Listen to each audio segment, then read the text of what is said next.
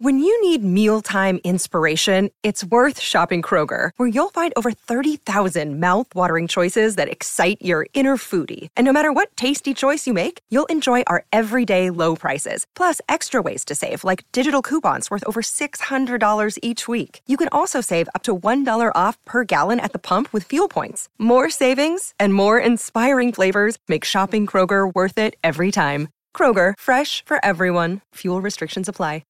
Hey, what's going on, everybody? This is the Talking Tactics podcast. My name's Daniel. Carl's out. Have Hope is out. But once again, we got our guy Forward in. What's up, man? I'm good, bro. Happy to be back on, man. Appreciate it. Remember, you can follow us on Twitter, Instagram, Facebook, all the Talking Tactics. If you're listening on Spotify, give us a follow. If you're on Apple Podcasts, subscribe. It's free. Leave us a 5-star review. We'll read it on the show. Shout out to all the Patreons out there that have been rocking with us this year and this month. Me and Have Hope will figure out something in the week to give you guys. Let's start with the game before we get started with the consequence. Ollie was under pressure when you were on a couple weeks ago. Even last week, Have Hope and I were talking about, do you think Ollie will get sacked? Obviously, they get beat 5-0 by Liverpool. The thought was, he's out. I was reading the reports and I saw last week that it doesn't seem as if there's a willingness to get rid of him quickly. And indeed, there wasn't. Although there were reports that with Spurs, Atalanta, and City coming up for United, the United brass didn't want to give a new manager a difficult run of fixtures. So they were going to let Ollie.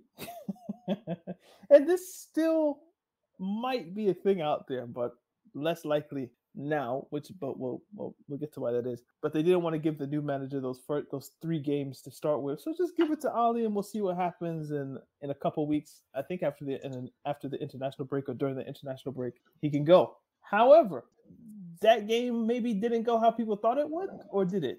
Well, for me, it went kind of how I thought it would. Again, I did feel like Ollie was bound to make some changes. He had to make some sort of changes because the performances weren't good enough. And obviously the result, I think Liverpool was just a culmination of how bad they performed against the likes of Everton, Aston Villa, and obviously Atlanta. But against Liverpool, they found a team that could actually punish them for all of their mistakes. So with Tottenham, they of course changed to the back 3, or as you like to call it, a back 5. Obviously, you got in the experience of Cavani up front alongside Ronaldo with Bruno in the 10. It's quite hilarious seeing Ollie change to the back 5 because his whole MO, being the Man United manager, has been about the DNA, about the attacking football, 4-4-2, fast wingers, like playing the United away, attack, all of that jazz. And yet, time with me, he's now reverted to a back 3, back 5, as we like to say. Again, that's a system that doesn't help the likes of Rashford, a Greenwood, a Sancho. So it's very interesting to see him do it. But again, to the game itself, they obviously looked a lot more assured defensively. Obviously, they were helped by the fact that Heung-min Son didn't have the shooting boots on. And again, they were helped by the individual brilliance of Cristiano Ronaldo, who scored an amazing goal. Again, a great ball from Bruno over the top to Ronaldo. And it was almost like a Robin Van Persie-esque finish with the way that he finished it. Coming on the volley, on his stronger foot, and finishing it into the opposite corner. Beautiful technique. And obviously that led them on their way. And then obviously in the second half, Ronaldo has that beautiful assist to Cavani for the second goal. Yeah, I mean, the game went kind of how you'd expect it to go if United's players turn up, especially their big players. And obviously Bruno turned up with a great assist for Ronaldo's goal. Ronaldo got a goal and an assist. Cavani scored. And they did what they should have been doing a long time ago, but they managed to get it to click and ultimately save Ollie's job for at least another few days. Do you think that's enough, or do you think he's still firmly in a hot seat? For me, that was just a state of execution. Well, like he needs to get a performance and a result at Atlanta. And I think even with Man City, I feel like just a moral victory in a loss will just about be enough. Like if they can compete with Man City, maybe they lose on like an unlucky goal or a VAR decision or whatever, then they can kind of cling to that and say, you know what, yeah, that can happen against Man City. Obviously, you can also lose to Liverpool, that can happen, but not in the manner that they did. And I think that's what really got the board thinking that is Ollie the man for the job. And again, for people like myself, you, most fans, including Man United fans, they all know that Ollie isn't up to the job. We've been saying it for months, if not years at this point. And for the board, they were happy having him as scapegoat. Okay, that's why they gave him a new 3-year deal in the summer when this is a manager that has literally he's not in demand at all. Like if he was to leave the job tomorrow, other than Norwich, is anybody taking him in the league? Is Newcastle going to trust him with the billions that they have at their hands? No. Yeah, Are you it so was. sure on Norwich? Are you so sure? I like Daniel Fark, but I mean, Just saying. it's like it's give and take. But that's the level we're talking about. I mean, I'm actually having you can have a debate about Daniel Fark or Ole Gunnar Solskjaer. And I'm just like, it's at mad. least he's got a team at the championship. Has Ollie Yeah. done that? No, they both got relegations, but Daniel Fark's actually got 2 promotions now to the Premier League. That's So what I'm saying. So, I all right, know. Droll MUFC is I don't know who this guy is, but he put out a funny tweet that's been going around. So I'm gonna read it. He said, "So Ole used Conte's style to avoid being replaced by Conte, and got someone sacked by using Conte's style, who is now being replaced by Conte. Wallahi, I've never seen such a bulletproof manager play 8D chess like that. What a genius." And then within that, now Nuno, who was under pressure himself, it was almost like whoever lost this match, if it was a draw, you both might go or you both might stay. Whoever wins is staying, whoever loses is going. It's one of those deals. But Nuno, he's the only African manager. Well, Patrick Vieira, Pan-Africanism, it counts. But actually, no. Where was Patrick Vieira born? Was he born in Dakar? Patrick. I remember watching a documentary before and heard about him growing up. Yeah. He was born in Dakar, Senegal. Okay, so, must have moved to France quite soon after then. Okay. Yeah. So there were 2 African managers in the Premier League. Now there's only one, unfortunately. Yep. Well, at least they had the grace to wait till after Black History Month to sack him. So you can give Tottenham that at least.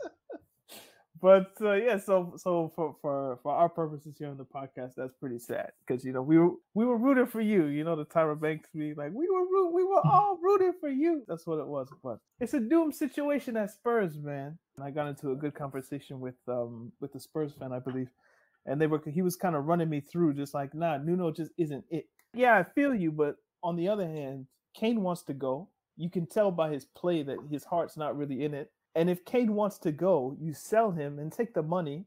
If you're not going to sell Kane and you're not going to give Nuno money, the only money that they spent money on Emerson from Barcelona, and they bought Gil. I think he was at Sevilla or Valencia. And those were 2 replacements for Serge Aurier and Lamela. So it was 2 out, 2 in. Other than that, they really didn't spend any on anybody. So how can Nuno build the squad if he doesn't have the funds or isn't being given the funds? The easiest solution was sell the player that wants to go. If it's not 150, let's call it 100. That'll be fine. And Nuno could go get his Adama Traore. He could go maybe not Raul Jimenez himself, but somebody in that mold, a striker that more fits his system. Because if you look at Harry Kane's pressing numbers, they're bad. He's like in the 12th percentile in the Premier League, where somebody like Raul Jimenez is like 48th, 52. And we talked about Daniel Fark. I think Timo Pukki is like 91st percentile in pressures. It's crazy. Like I was looking at which strikers are like the best in their pressing numbers. So it was like Pukki. Another one up there was Aubameyang. And I was like, oh, that's odd. But Kane is like, he's down near the bottom. Nuno can't play the same style that he was playing with Kane. You could make the argument the first 3 games that they played without Kane, if you remember, they looked decent. He was undercut, and it starts at board level, I would say. And look, you sack Mourinho before a cup final.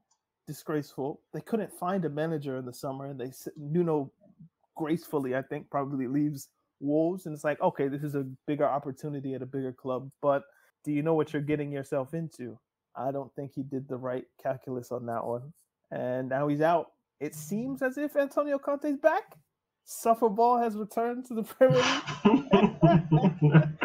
So, well, first of all, I was shocked when I saw the news. I was very shocked when I saw the news because when you look at it in totality, for me, he's only been there 17 games, and I understand, going into the match, it was called El Sakico and whatnot. Again, the football. Don't get it wrong. Don't get me wrong, guys. The football Tottenham been playing has been absolutely abject, disgraceful. Honestly, like the first half against Arsenal, where they got Pam 3-0, like that was the worst performance I've ever seen in a North London derby ever. Like it was terrible. And then obviously you look at Tottenham's performance just yesterday, or 2 days ago rather. Again, that's against a Man United side that's just been panned 5-0 in their own backyard, and yet you let them come to your ground and you don't even put the pressure on them. Like it's shocking. Don't get me wrong. Nuno's form with them has been shocking, even though they are only 4 points off top four. Just the whole ordeal of signing him late. Again, he was like their seventh choice at that point.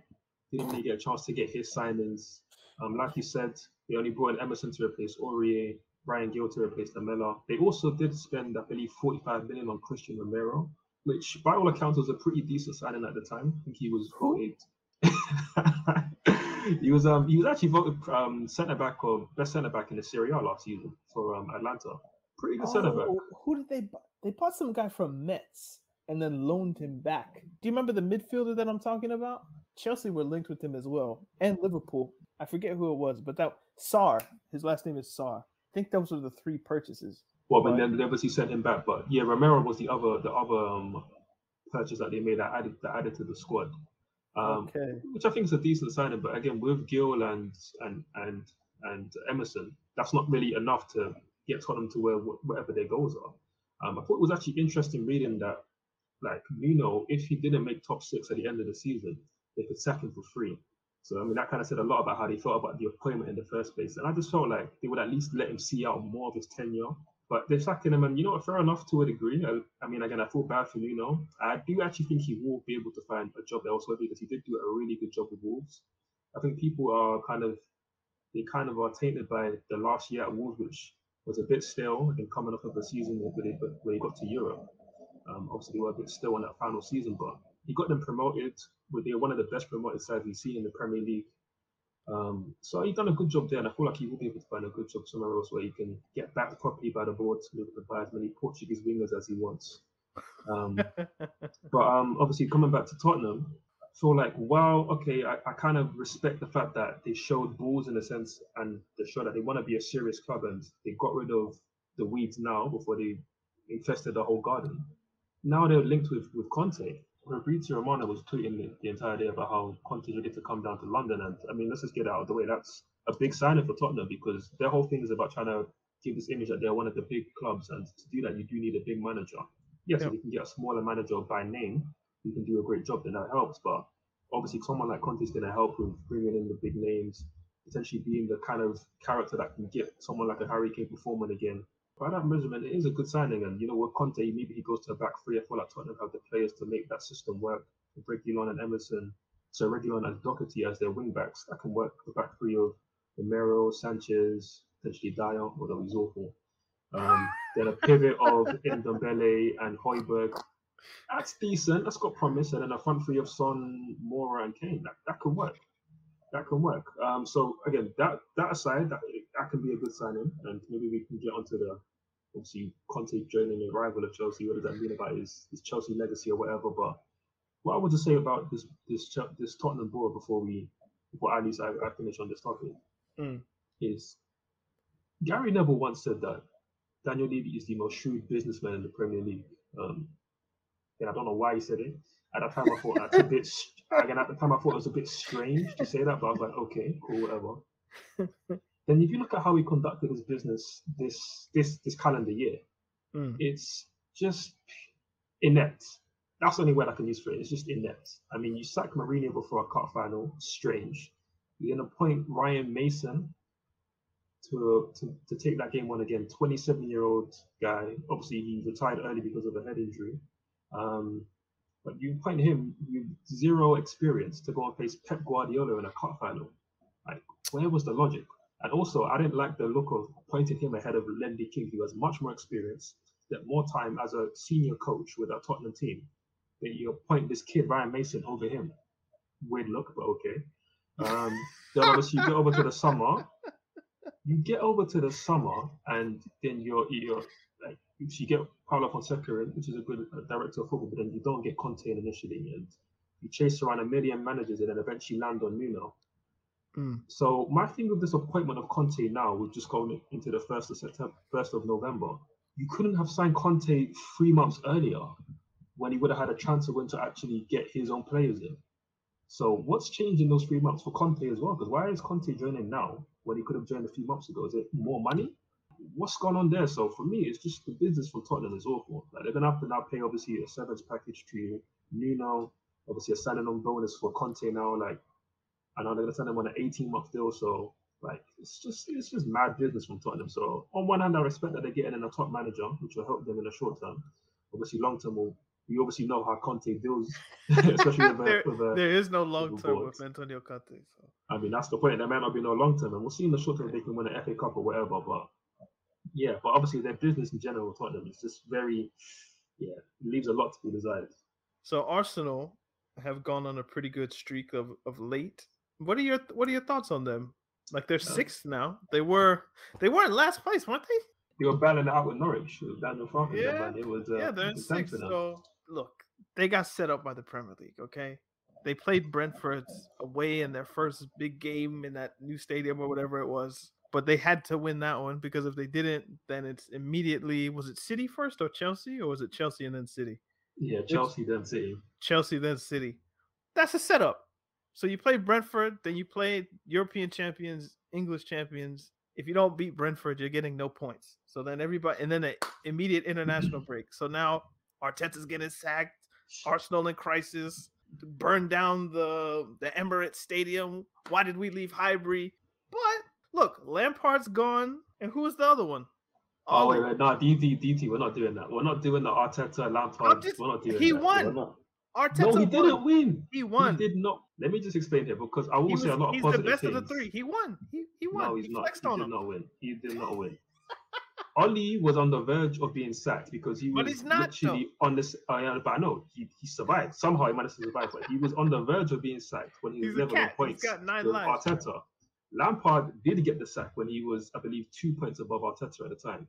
Arteta isn't better than them because he survived. Arteta is literally like the flag point of failure. He is the benchmark of failure. I didn't say he was better. I said he won. You admit that you can be worse and still win. Chelsea have like 2 Champions Leagues based on that. To a degree, but what I would say is he done a better job. You can be worse and still win, and Arteta has won. He won. He beat them. He survived, but did he really win? Did he really win though? Because for me, Lampard done a better job with Chelsea than Arteta was done with Arsenal. But let's not even do that because I actually want to give Arsenal credit now because I mean, let's give them credit now while they're on a winning streak because they're about to lose at some point. Arsenal actually have a pretty decent team. Like their first 11's nice. Like it looks good. Again, I have my question marks about Ben White, but he's good on the ball. Like he progresses the ball quite well from the back.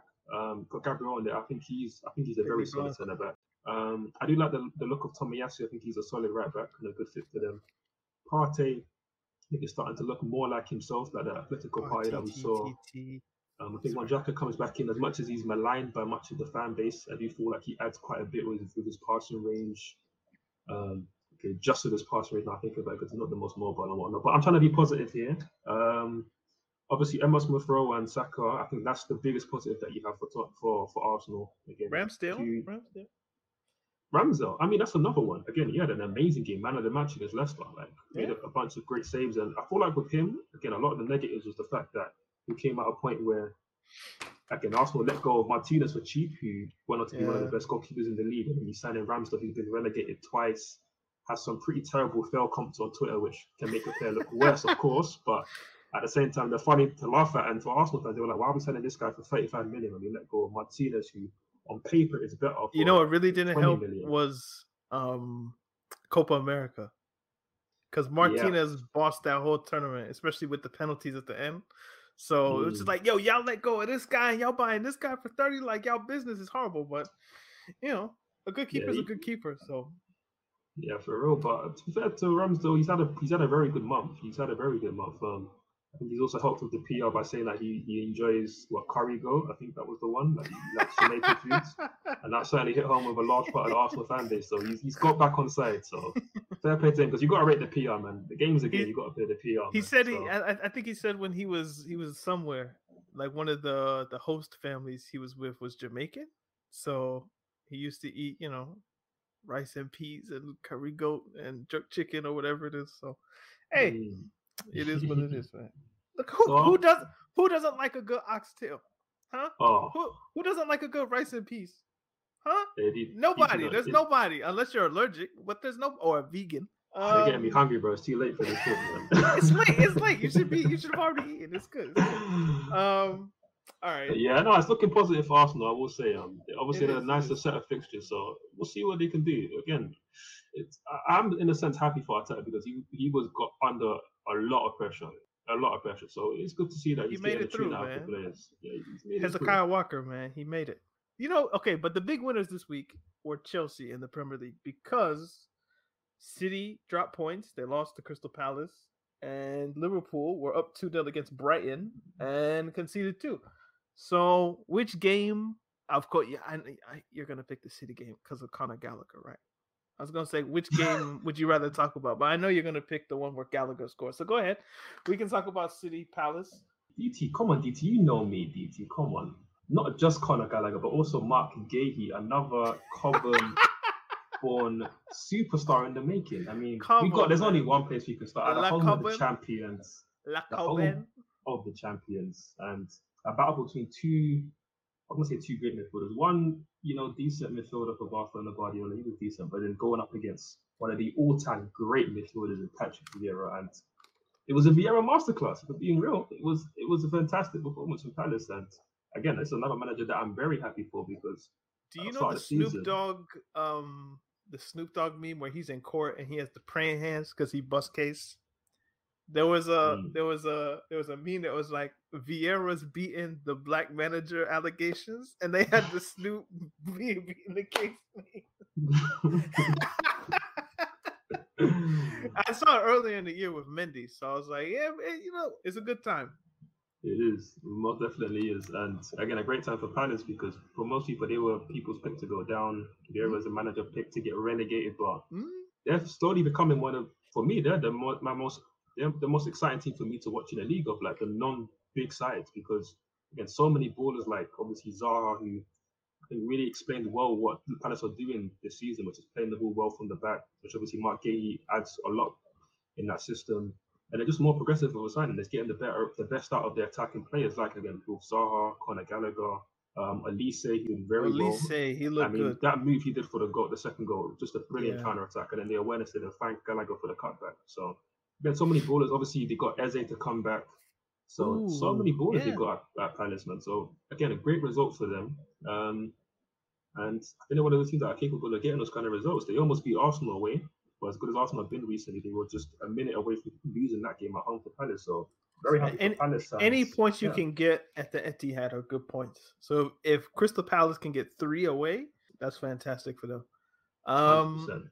Liverpool, that game was at Anfield, wasn't it? Yeah. Yep.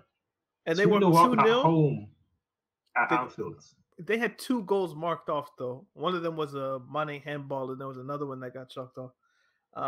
So it could have been 3. But it wasn't, and Brighton did what Brighton seemed to be doing these days, which is picking up points. Do you rate Potter? I rate Potter highly, and I feel like Potter was one of the options that Tottenham should have went for in the summer. Again, a part of why it's just such inept management from Daniel Levy is they're screaming out about. Again, the fans are screaming out that we want the Tottenham way of football, which I don't know what that is because they don't want trophies. But the Tottenham way of football is apparently about attacking and being on the front foot. Cool. Okay. So you want something like what Poch kind of gave them for a bit. But then you go on a point Mourinho and then Mourinho's cousin in Nuno, who are both not pragmatic managers. Why not get Potter, who's right there? He's been playing really good football with Brighton. What is Antonio Conte except a Mourinho clone? Bro, I mean, he follows him everywhere he goes. So he gets sacked from Chelsea. Chelsea bring in the interim manager. Then they bring in Conte. Then he goes to Inter, where Mourinho's already won trebles and this and that. Now he's going to Spurs. There were talks that he was going to go to United. Like, wherever Mourinho's been, I will go there and try to build upon whatever he's done or hasn't done. I didn't know Tottenham had like a Tottenham way, but those 3. The last 3 have not been it, whatever they think it is. So it's strange business from them. And again, for me, someone like a Graham Potter, again, his value goes up every single by the month. It's going up by the month because he's getting a tune out of a Brighton team who, again, I just made the comparison with Palace having so many great attacking players and talents. With Brighton, I don't really see a collection of great individuals. I feel like Bissouma is head and shoulders above in that midfield. Obviously, Tariq Lamptey getting back to full fitness again. His counter-attack for, I believe, the second goal, where he absolutely destroyed Robertson. Destroyed him.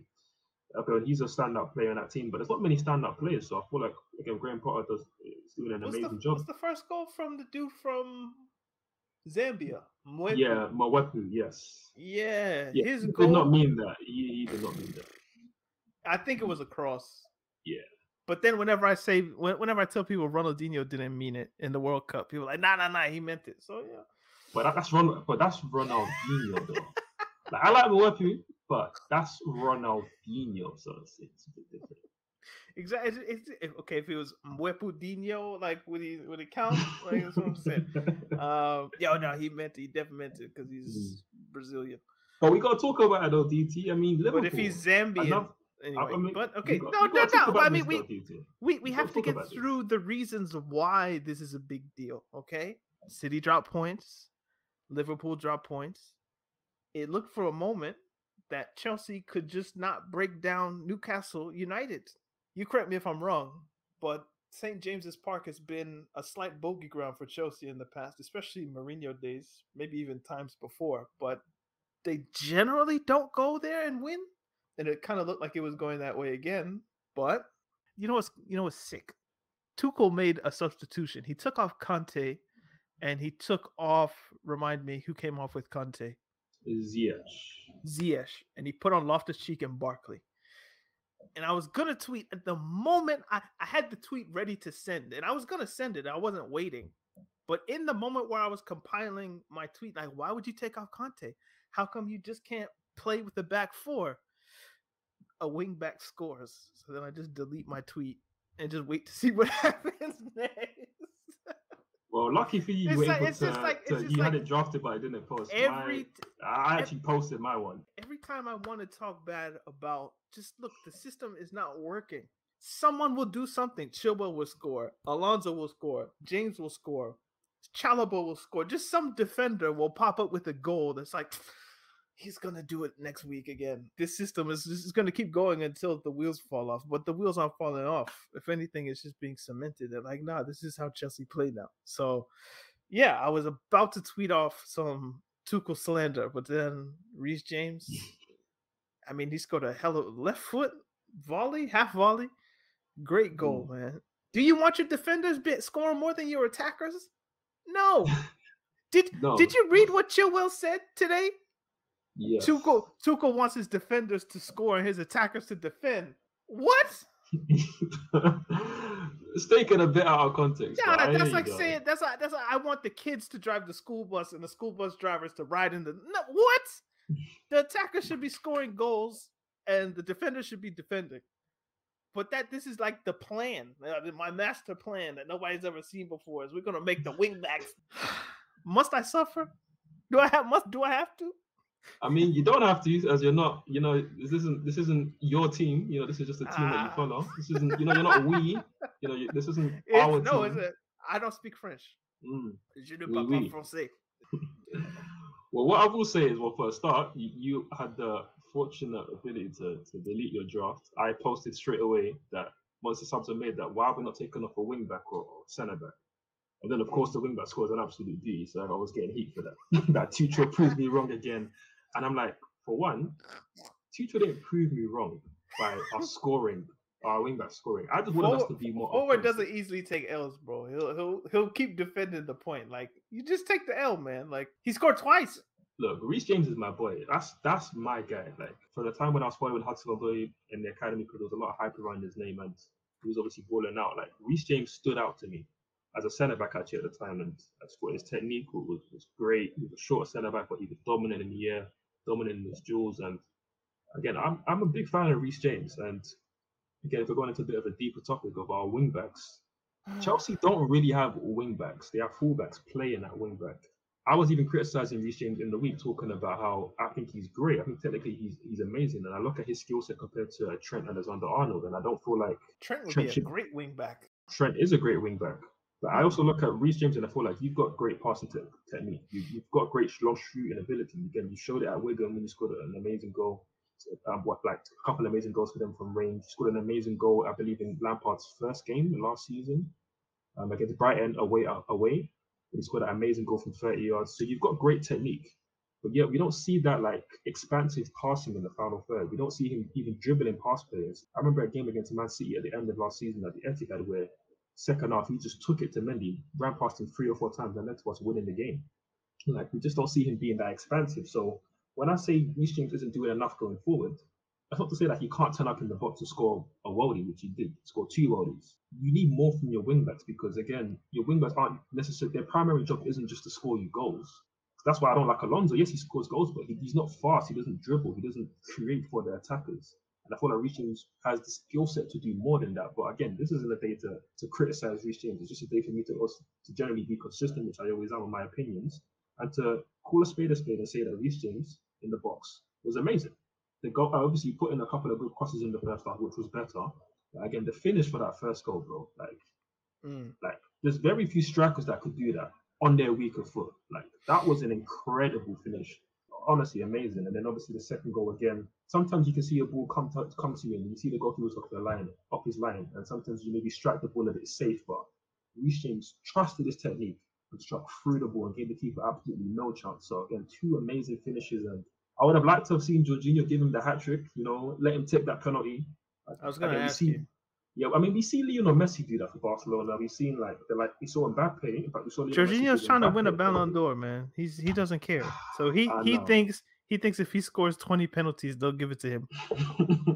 Was it the Clasico? I think I saw Benzema take a free kick over Kroos. I was like, they're not going to give you the Ballon d'Or because you score. Well, actually, if you score a free kick against Barcelona, maybe that would be good in the highlight package. So I know what he was doing. But Toni Kroos is better at set pieces than you. So let him take it. But I mean, didn't the voting for the Ballon d'Or close like 2 weeks ago? Like, you don't need to stat pad now. It's done. Like, it's done. Just saying. Leave it. But that was disappointing because that would have been the first hat trick from a defender in Premier League history. So it would have been nice to see him get his moment. In 20, how long has this thing been around? 30 years? 20, almost 30 years, yeah. No defender scored a hat trick ever. That would have been history, but unfortunately it wasn't to be. But what is to be is that Chelsea were top of the table, extended their lead at the top of the table. And it's a good time to be a Chelsea fan because if we're being real, like we've had our criticisms of them this season. We can all see that it's not quite clicking because, like you mentioned earlier, our defenders are scoring more goals than our attackers. In the attacking third, it's not quite flowing like we want it to be because with Liverpool, we can see it's been clicking a lot this season. With Salah been amazing, Mane's been in good goal scoring form.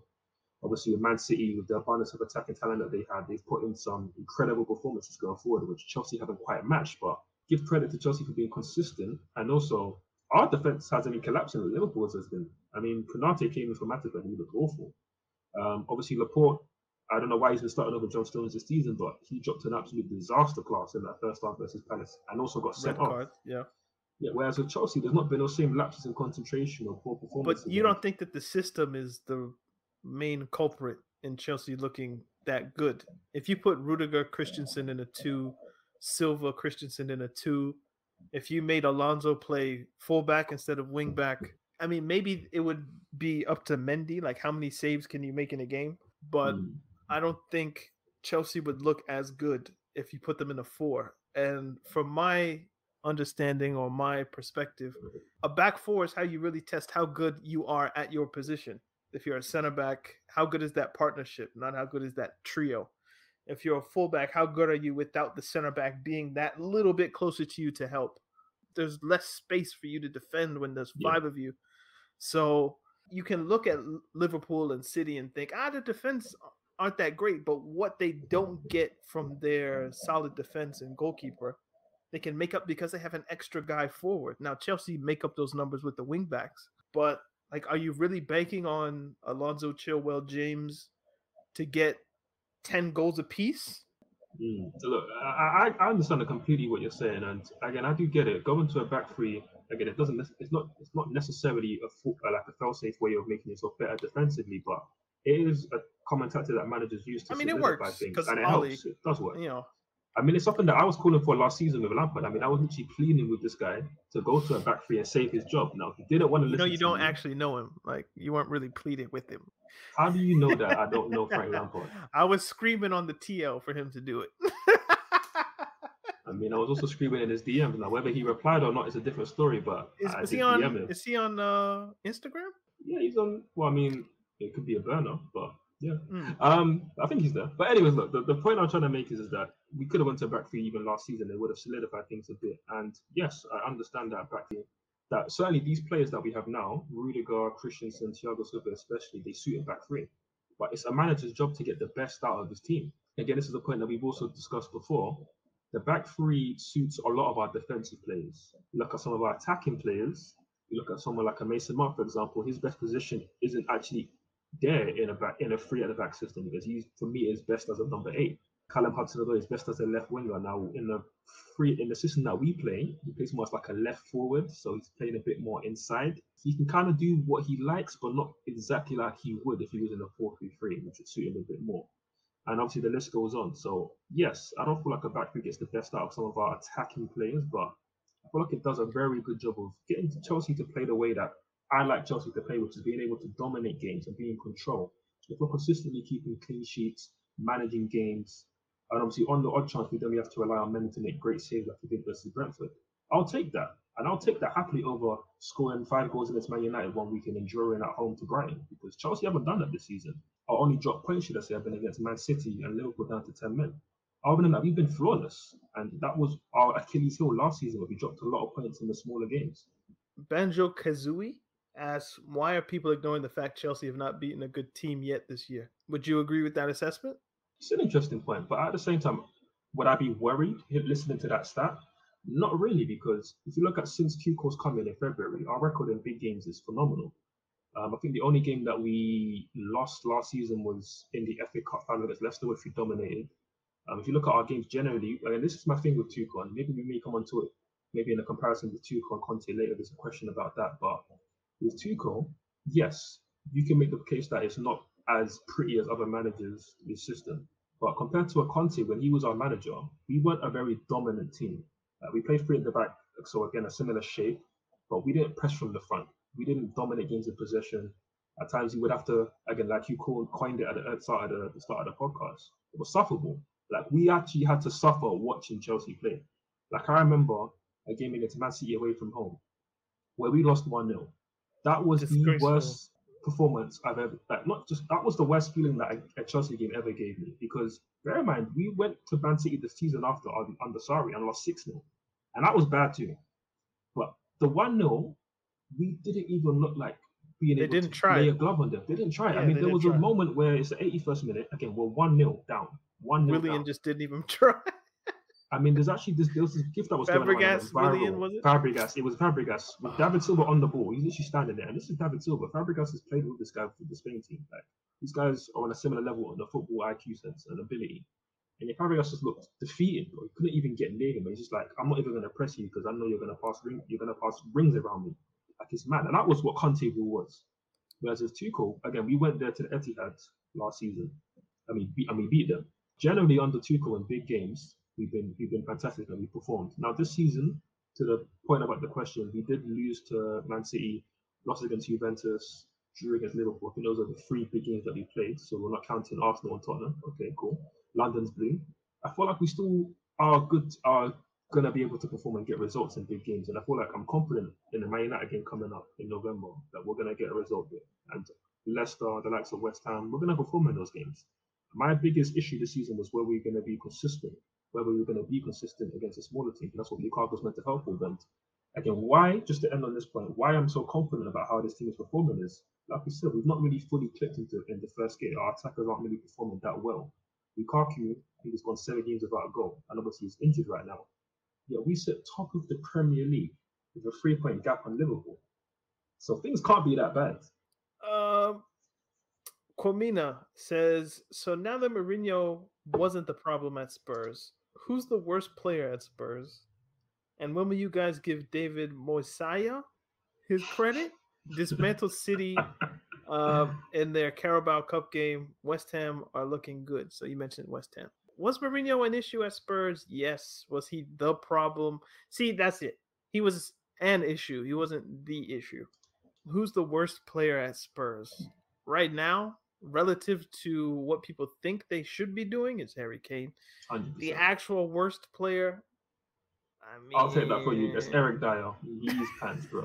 He's making a living. Honestly, one of the worst centre backs in Premier League history, comfortably. All right, cool. And when will we give David Moyes his credit? West Ham are looking good. I always thought it was a bit harsh the way that he left Manchester United because it was right after they won the league. I don't think at that point Manchester United fans had a proper appreciation for what Sir Alex Ferguson was doing. You remove 7, 8, 9 years down the line and you can look back and say Sir Alex was actually working devil's magic, no pun intended, with that team and those players to where any expectation that was placed on the next guy would have been vastly unrealistic because he's not going to be as good as Ferguson. I thought at the time it was a bit harsh that he left because I kind of understood that, like, bro, he's not that. Ferguson is top 2, not 2, especially if we're talking British football. So I think he went to Sociedad and that wasn't great. There was another stop in there. Sociedad, Sunderland. And also, just to reiterate, bro, Sunderland, he was one of the worst managers in Sunderland. Oh, yeah, he was. But Sunderland is a poorly run football club. So he just went into a bad situation. And yeah, he went to West Ham, got sacked, and then they brought him back, right? Kind of similar to his Everton spell. If you give somebody enough time and they're talented enough, his level seems to be, I can be one of the 5th to kind of 8th best clubs. I can give you that. I'm not going to ever be top 4 challenging for a league, but if you want somebody who's going to be comfortably in the top half of the table, if you give me enough time, I can kind of do that for you. The United thing was asking a bit too much. Going to Spain might be a bit too much, and Sunderland's clearly asking too much. What league are they in now? Are they in the 4th or 3rd tier? Where are they? I think League 2 right now, Sunderland. Yeah, it's not good. Spare thought for them that Newcastle have money, but he's just a really good British manager.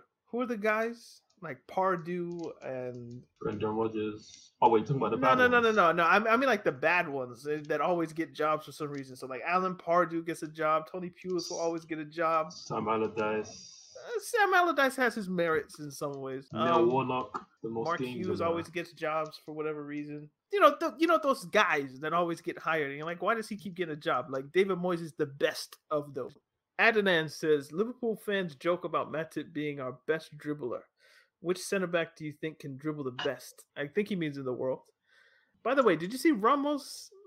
I don't know if these were real reports that Ramos is going to be released by PSG. I don't know if that's true, but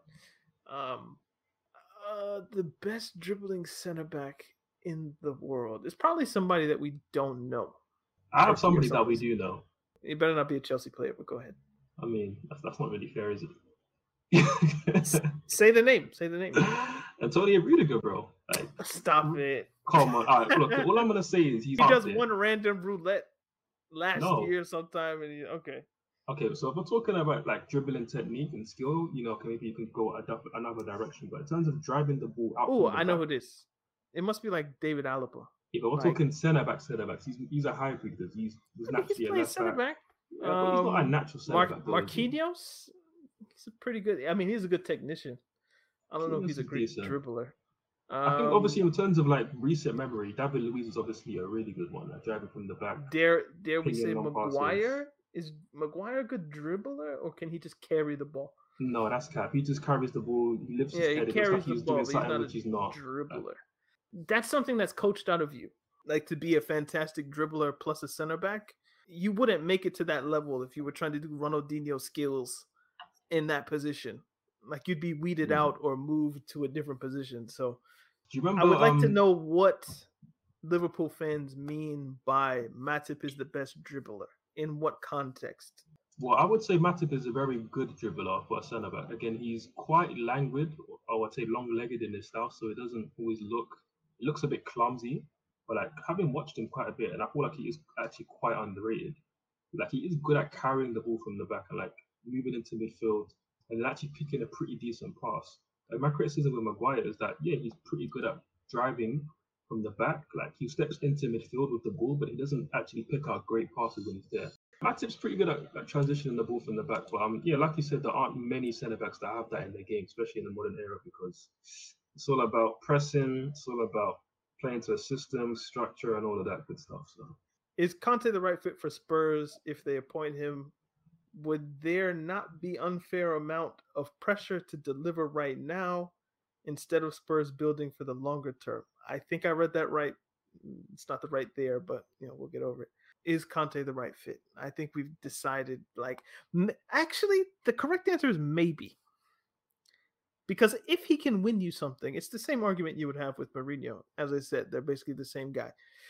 If he can win you something, then whatever happens in the meantime and the 2 years afterwards, once the club has been decimated, you can still enjoy an FA Cup or a UEFA Conference League or whatever the case may be. So it's entirely dependent on if he can win you something. And he claims to be a serial winner. So if he can continue that, has he been to a club where he hasn't won anything since Juventus? I don't think so. No. So Juve, he won. Chelsea, he won. Inter, he won. I don't think he won anything with Italy, but that's not club football, so we can skip over that one. Tottenham would be the first time in a while that he didn't win something, but same for our guy Jose. So we'll see. So I think it's dependent. That was the last question, so we thank you for that one. You know what I would say? Obviously, I mentioned Graham Potter earlier in the show would be a better fit. But another former Chelsea manager who I'm glad isn't joining Spurs is Maurizio Sarri. And I feel like his style of football would get more out of this Tottenham team, and there's obviously more to the liking of the Tottenham fans. Because when I look at Conte, again, and what they're building, maybe he's a good short-term fix. And again, it depends how you want to look at it. Because could you squeeze the last bit of juice out of the likes of Harry Kane, Son, Lloris, maybe Dele Alli? But okay, that's a different story with Dele Alli. But could he?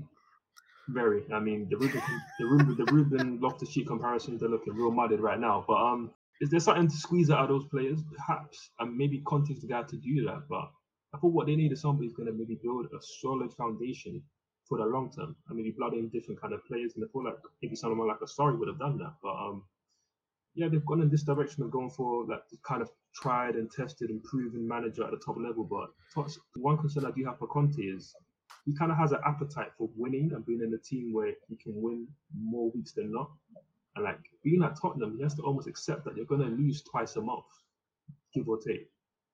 And I don't know if he has the temperament to manage that and then keep his feelings in check, because then he might lash out on the players or talk rough to the boards. Yeah. And that's going to obviously end bad. I mean, we've seen that happen with Mourinho. And maybe it's happened with Nuno as well. He's then gone off for 17 games. So it'll be an interesting soap opera to watch from afar. So yeah, I'm happy. I mean, look, man, if you want to suffer, you can suffer. Like, I don't think there was any big news from Germany.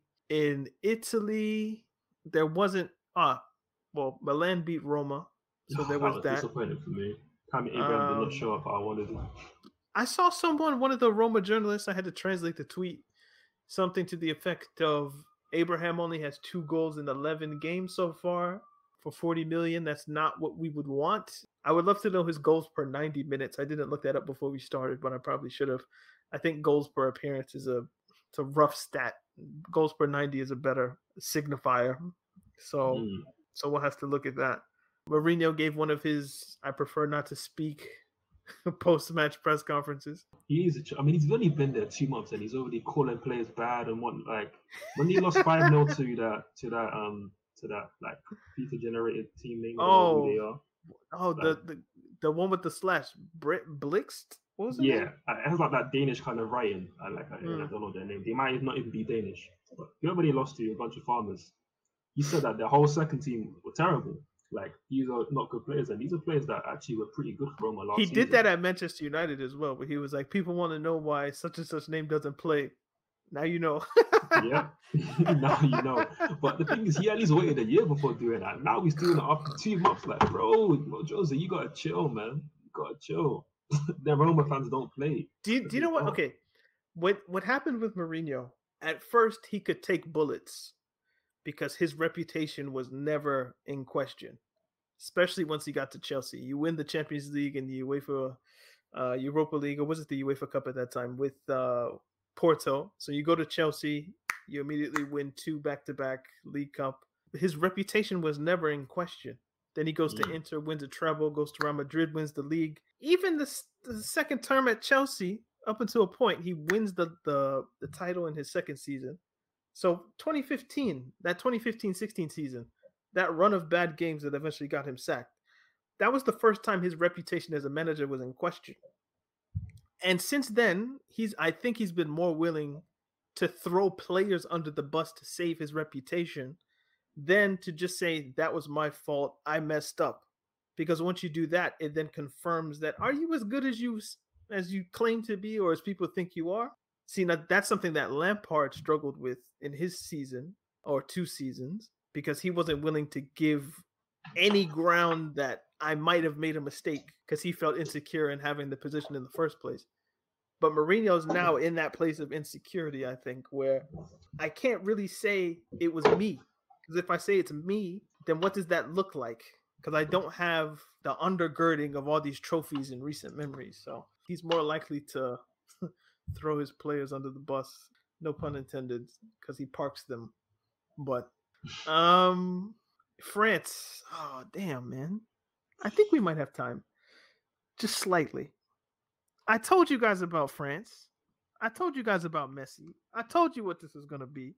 And every week is just confirmation. Now Messi's coming out with quotes that French league is more physical. It takes time. Woo, woo. I was like, I told you. He's going up against Dembele, Traore, Sissoko, Sarr. Do you know how many Dembeles and Traores and Sissokos and Sembenes and Musas there are in Ligue 1? I knew it. I just knew it. I knew he was going to struggle. Now, I caveat this by saying, if Messi had started his career with PSG, he would roast the league. But moving to a different league when you're 35, I think he's 35, that's tough. And that he thinks this is more physical than like Copa America. Because you would think, you should be able to deal with physical football. You're playing South America. So how much more physical could French football be than South American football? Seems that there's a little bit to cope with. I mean, I think it's certainly an adaptation that he has to make to the league, because it's different. And I think while Copa America is very physical, I feel like there's better athletes in Liga. Again, you're talking about the Traores, the Sissokos, the Mendy's, etc. These guys are. I forgot about Mendy. Mendy. That's like Smith or Johnson or Williams. But these are big men. Like, these are physical people that like they're not gonna let you run past them. Like, and then if you do that little Messi Diop is another one. Yeah.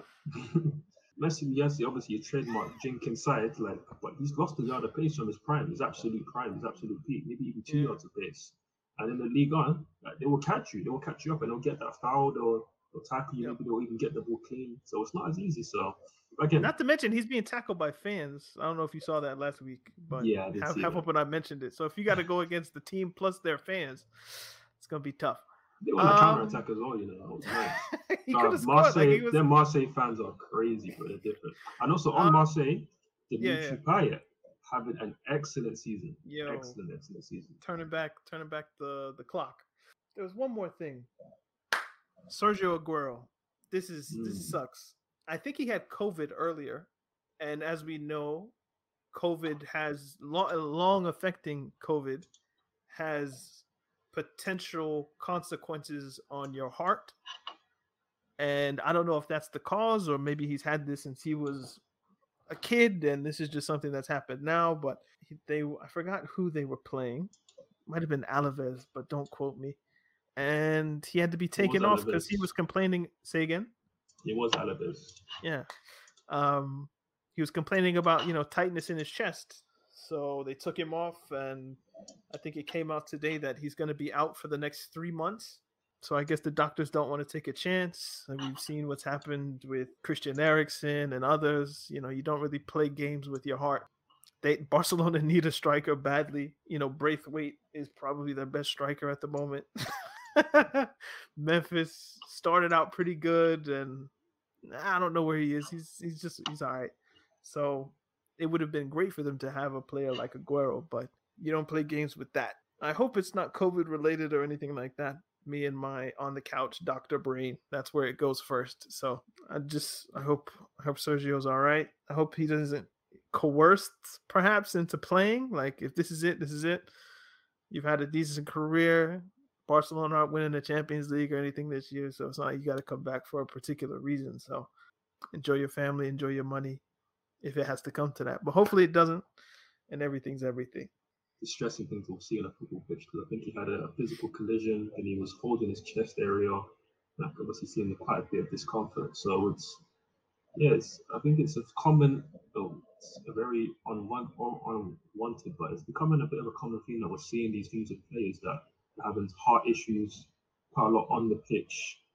We're seeing obviously with Fabrice Muamba famously back in the day, obviously recently Eriksen at the last Euros, Aguero. Remember there's a player in the Mexican league, I believe, who had a similar incident.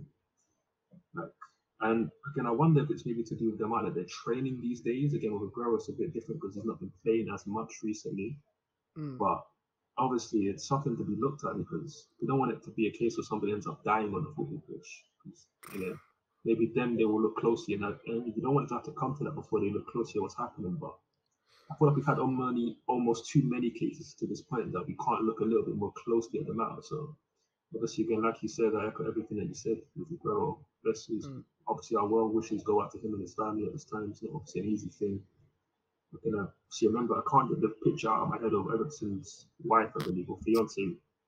Like, again, absolutely terrible from the broadcaster showing her at that time, but the fact that she had to witness Eriksen on the pitch go down like that. I hope for like any like close friend or family member of a player, when they just go like that down like that randomly at a time, it must be very distressing to watch. Like somebody that you know and you actually can't help them at that point. So again, we wish him well, and obviously we hope that at some point maybe the governing body is able to get an idea of what's going on, because it doesn't happen very often in other sports. Like from what I gather, like it's a very basketball. It happens enough in basketball. I think that something like that wouldn't happen in like golf or some sport where it's you're walking and it's this and that. Like that's very rare. But football's constant moving. Basketball's constant moving. Boxing is constant moving. So it's sports like that where the likelihood of arrhythmia and things like that it goes up. So there was an MMA fighter who recently had like heart issues and had to pull out of a fight. But again, I haven't followed MMA for a good 10, 15 years now. That it's something that rarely happens as well. But obviously with football, happens quite a bit more often. But then again, football is a bigger sport than MMA, so it's obviously there's a lot more. Yes, there's a lot more hearts, and everybody's heart is different. I think so. You only got one, so you got to protect it, man, at all costs. Hopefully, Aguero's all right, and we'll keep tabs. Thanks again for filling in, bro. Yeah, no problem, bro. It's always a pleasure, like I say, to come on the show. I've been a big fan of the pod for years at this point now. It's been a long time, man. So always a pleasure to come on and help. Man, it's always good to talk. So, where can people find you online, man? You find me at @forward_100 for all things concerning Chelsea, our team, our great team, DT. That's in the top of the league. That's playing. Considered controlling football, possessive, maybe not the most exciting, but considered controlling football. Okay, it is. It's definitely that. I mean, when you listen to Tuchel and what he talks about with the team, it's very. I just get possessive vibes from him in general. It's cool. It's cool. I saw him today. He was like, I got sacked at Christmas and it was sad, so I'm happy to be here.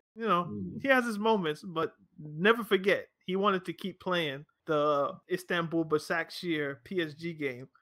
Never forget. Like I didn't forget, bro. Like you might have thought I forgot, Thomas, because you won Champions League and this and that, but no, I didn't forget. I mean, I'll just say, Demirbaş's interview the other day, or not the other day, I think a few weeks after, about when I see Tuchel, he'll hear from me. Like, I wonder has the club invited Demirbaş back to a game since then? Like since Tuchel's been manager, like that is interesting. Like, have they actually had a face-to-face since? That would be kind of interesting to see because like yourself, obviously, that was one of my I won't lie. I was on record saying that I want Hassan Tuchel as to take over from Lampard, and obviously I got a lot of flack for that at the time. And I knew Tuchel was available, but I was like, in the back of my mind, it was obviously this whole incident, which made me feel like I don't really want Tuchel here. But then now Tuchel's here, like he's also kind of a good fit in a sense. I won't even go into why he's a good fit for Chelsea. You understand. I think the viewers understand what I'm trying to say. Round peg, round hole. Yeah. Yes. It is what it is, though. I mean, yeah. Obviously, I may be a bit more ingrained in this, like with Chelsea, maybe more infatuated with Chelsea is a better word for it. So yeah, they can kind of win over my love with Champions Leagues and whatnot a bit more, but I don't forget the bullshit that this club brings. So yeah, you can follow us online. Talking Tactics on Twitter is the main one. If you want to throw something in the collection plate, we got a Patreon, so you can check that out in the bottom. If you're on Apple Podcast, subscribe. It's free. Leave us a 5-star review. We're on the show. If you're on Spotify, follow us over there. So yeah, we'll see you guys next week. Talking Tactics podcast, sometimes funny, sometimes serious. Always football. Indeed. Peace, peace, peace. Sports Social Podcast Network.